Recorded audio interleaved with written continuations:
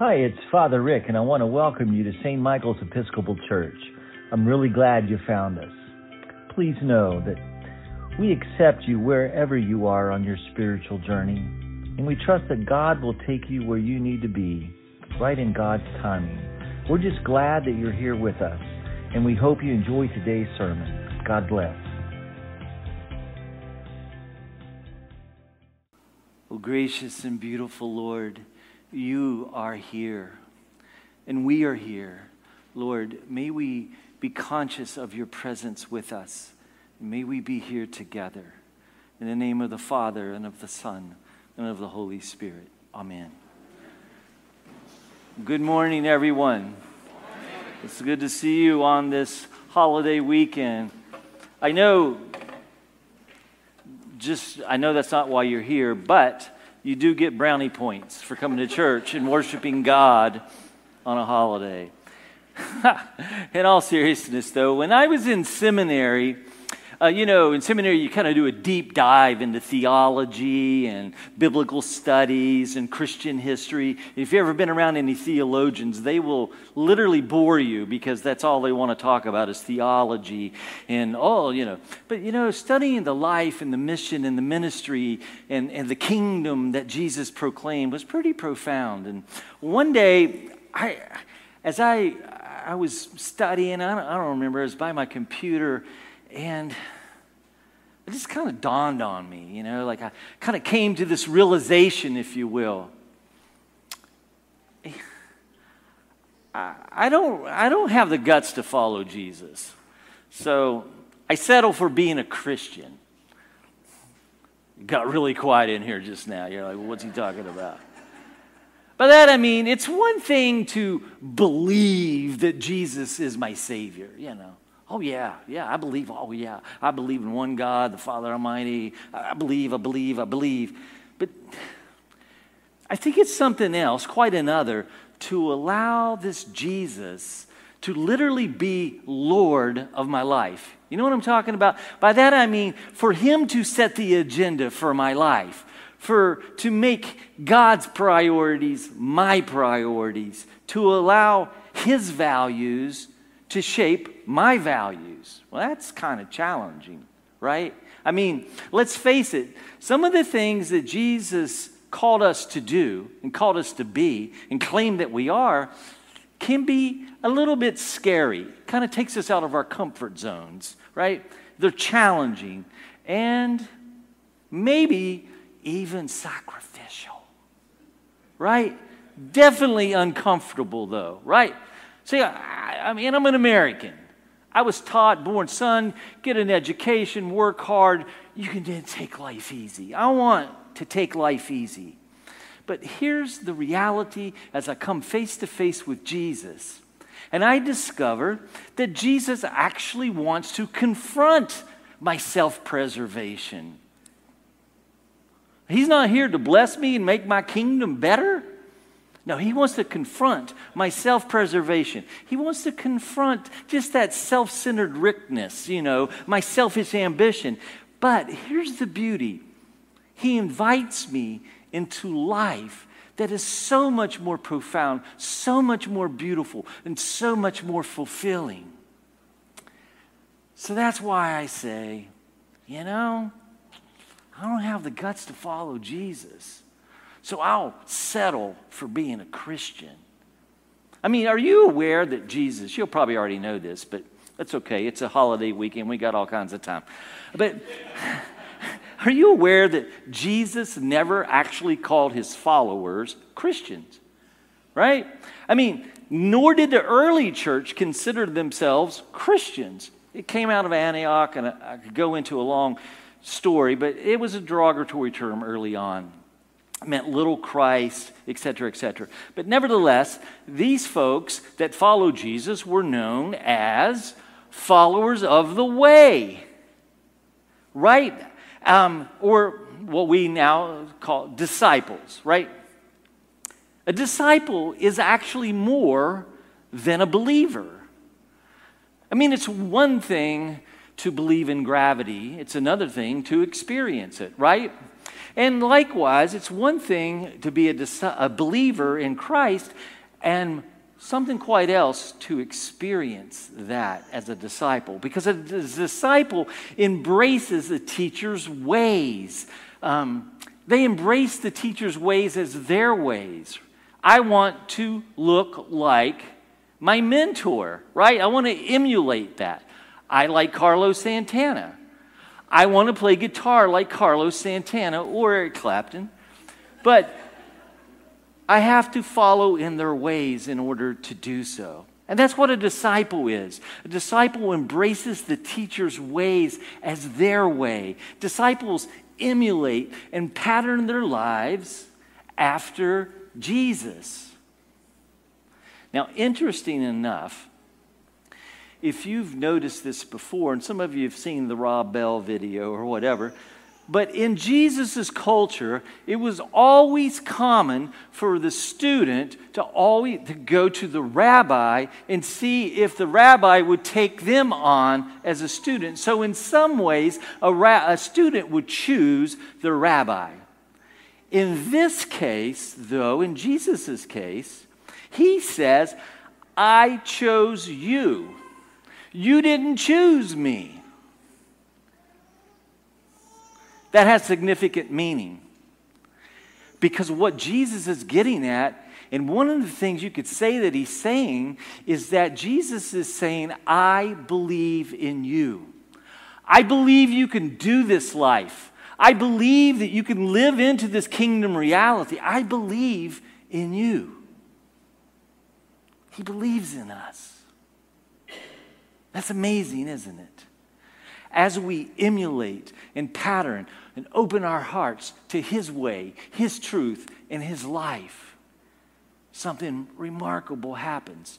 Charles Hodge, y'all probably wouldn't like him. He was a Reformed Presbyterian back in the 19th century. But he was also one of the most influential American theologians. And he said this. He says, a Christian is one who recognizes Jesus as the Christ, the Son of the living God, as God manifested in the flesh, loving us, dying for our redemption, and listen to this is really important, and who is so affected by a sense of the love of this incarnate God as to be constrained to make the will of Christ the rule of his obedience, the glory of Christ, the great end for which he lives. I don't have the guts to follow Jesus, so I settle for being a Christian. Because Jesus is calling me into life and moving me into something more than I understand, more than I can see, more than I can imagine. And this is the very heart of the gospel lesson this morning. Jesus began to show his disciples that he must go to Jerusalem and undergo great suffering at the hands of the elders, and the chief priests, and the scribes.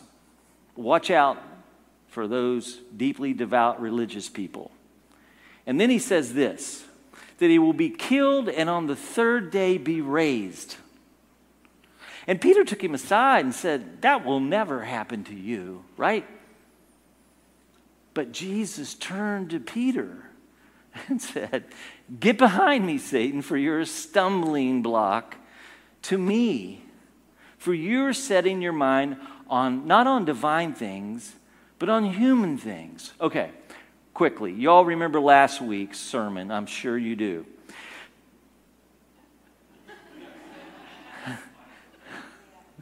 You may recall last week in the gospel, Peter was the first disciple to recognize and confess that Jesus is the Messiah, the anointed one, the appointed one, the Son of the living God.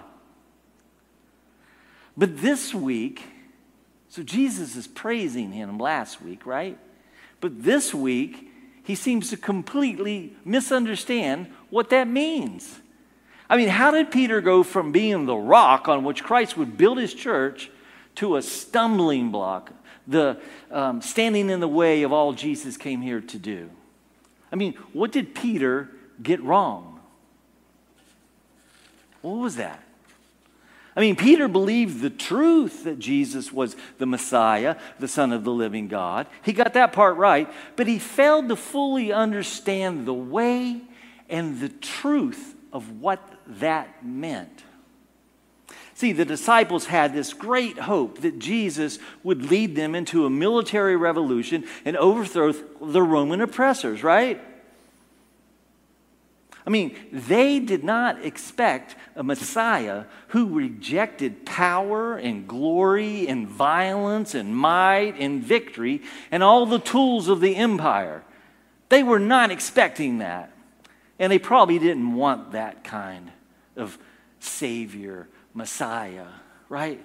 They didn't expect a Messiah who embraced humility, generosity, service, compassion, inclusion, and this self-giving love for all people, not just them.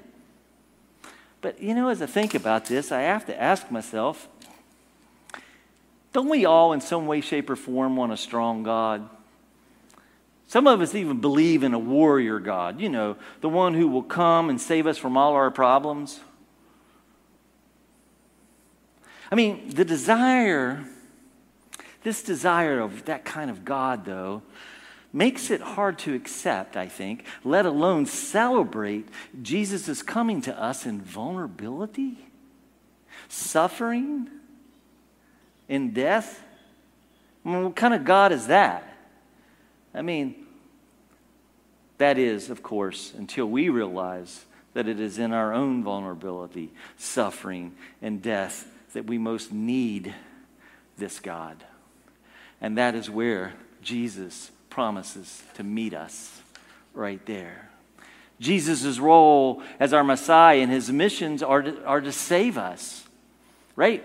His role as a Messiah and his mission to save us would not, cannot, and could not be fulfilled until he suffered and died with and for us.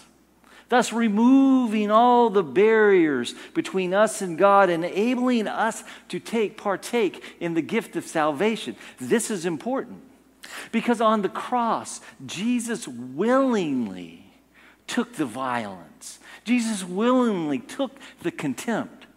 He willingly took the indifference and the arrogance of this world, and he absorbed them into his body. And the cross is the place that all people, priests, prostitutes, princes, paupers, recognize each other as fellow sufferers in the need of God's saving love. On Christmas, we love to say, God with us, Emmanuel. Well, this is where God is with us. He doesn't stay on the mountaintop absent from our suffering. He doesn't stay on the mountaintop absent from everything that's wrong and that's broken in this world. No, he's a real God, and he's really with us, and he's really with you. And he comes straight into the brokenness, into the pain, into the suffering. Jesus didn't die to appease an angry God.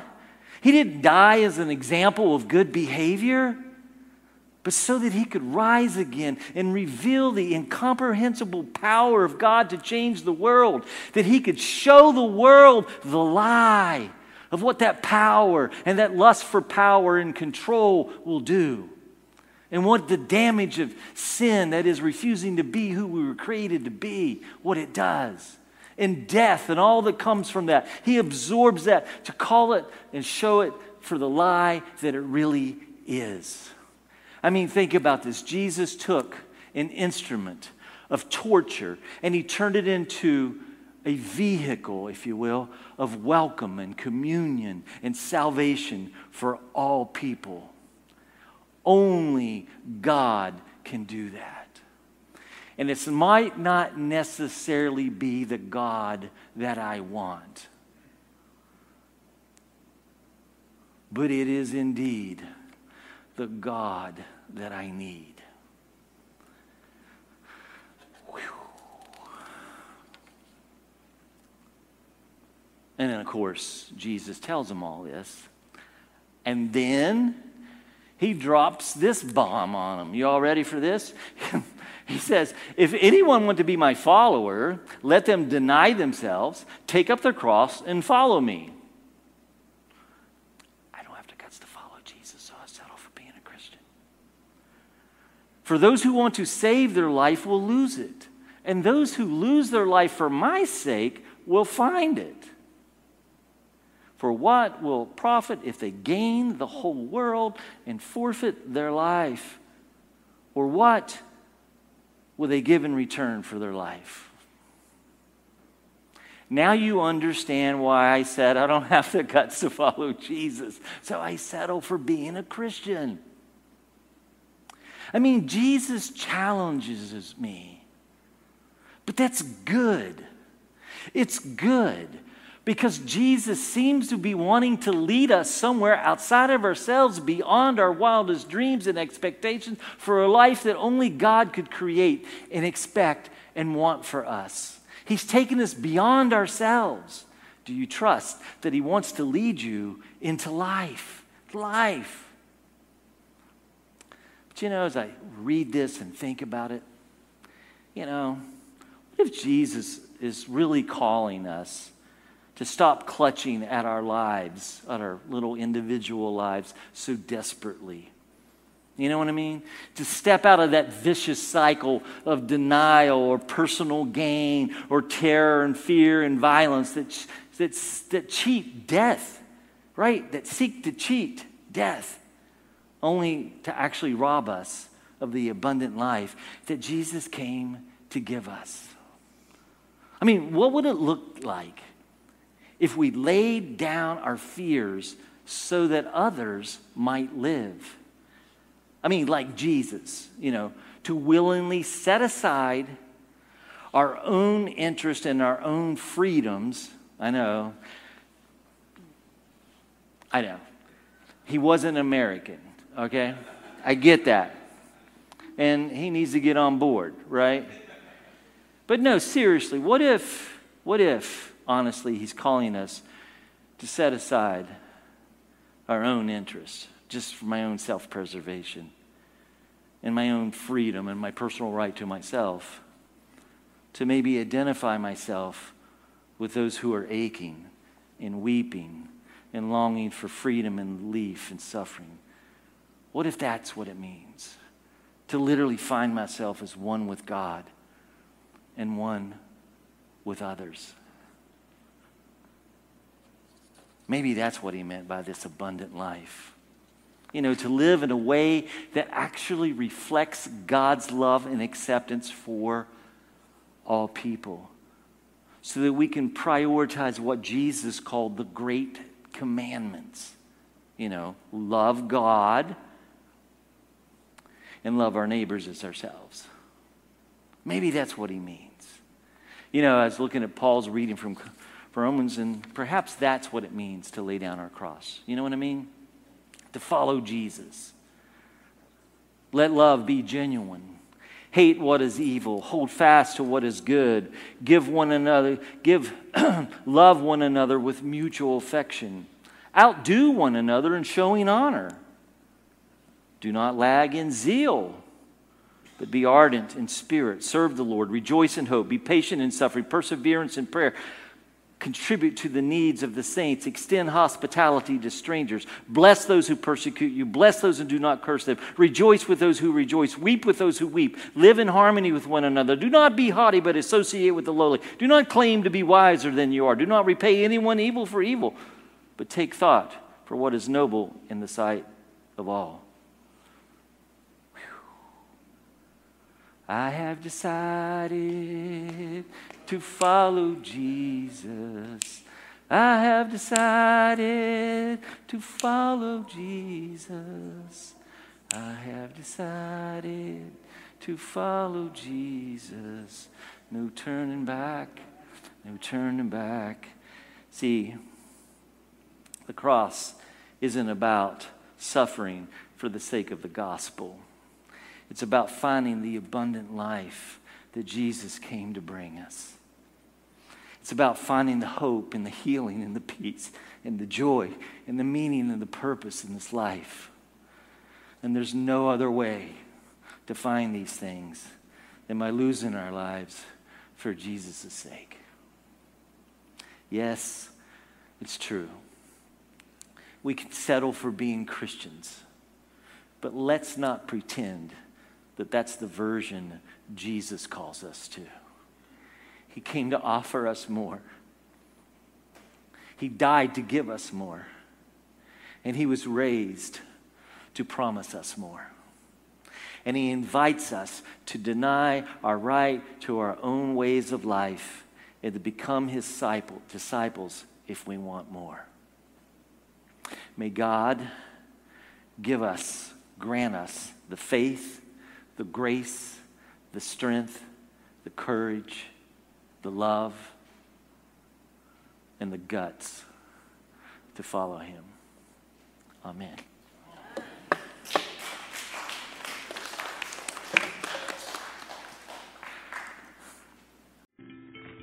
Thanks for listening. If you like today's message, please subscribe to our podcast and be sure to tell your friends. You may also check us out on YouTube at youtube.com/St. Michael's Orlando. Until next time, remember, God loves you with a love you did not earn, and therefore you can never lose.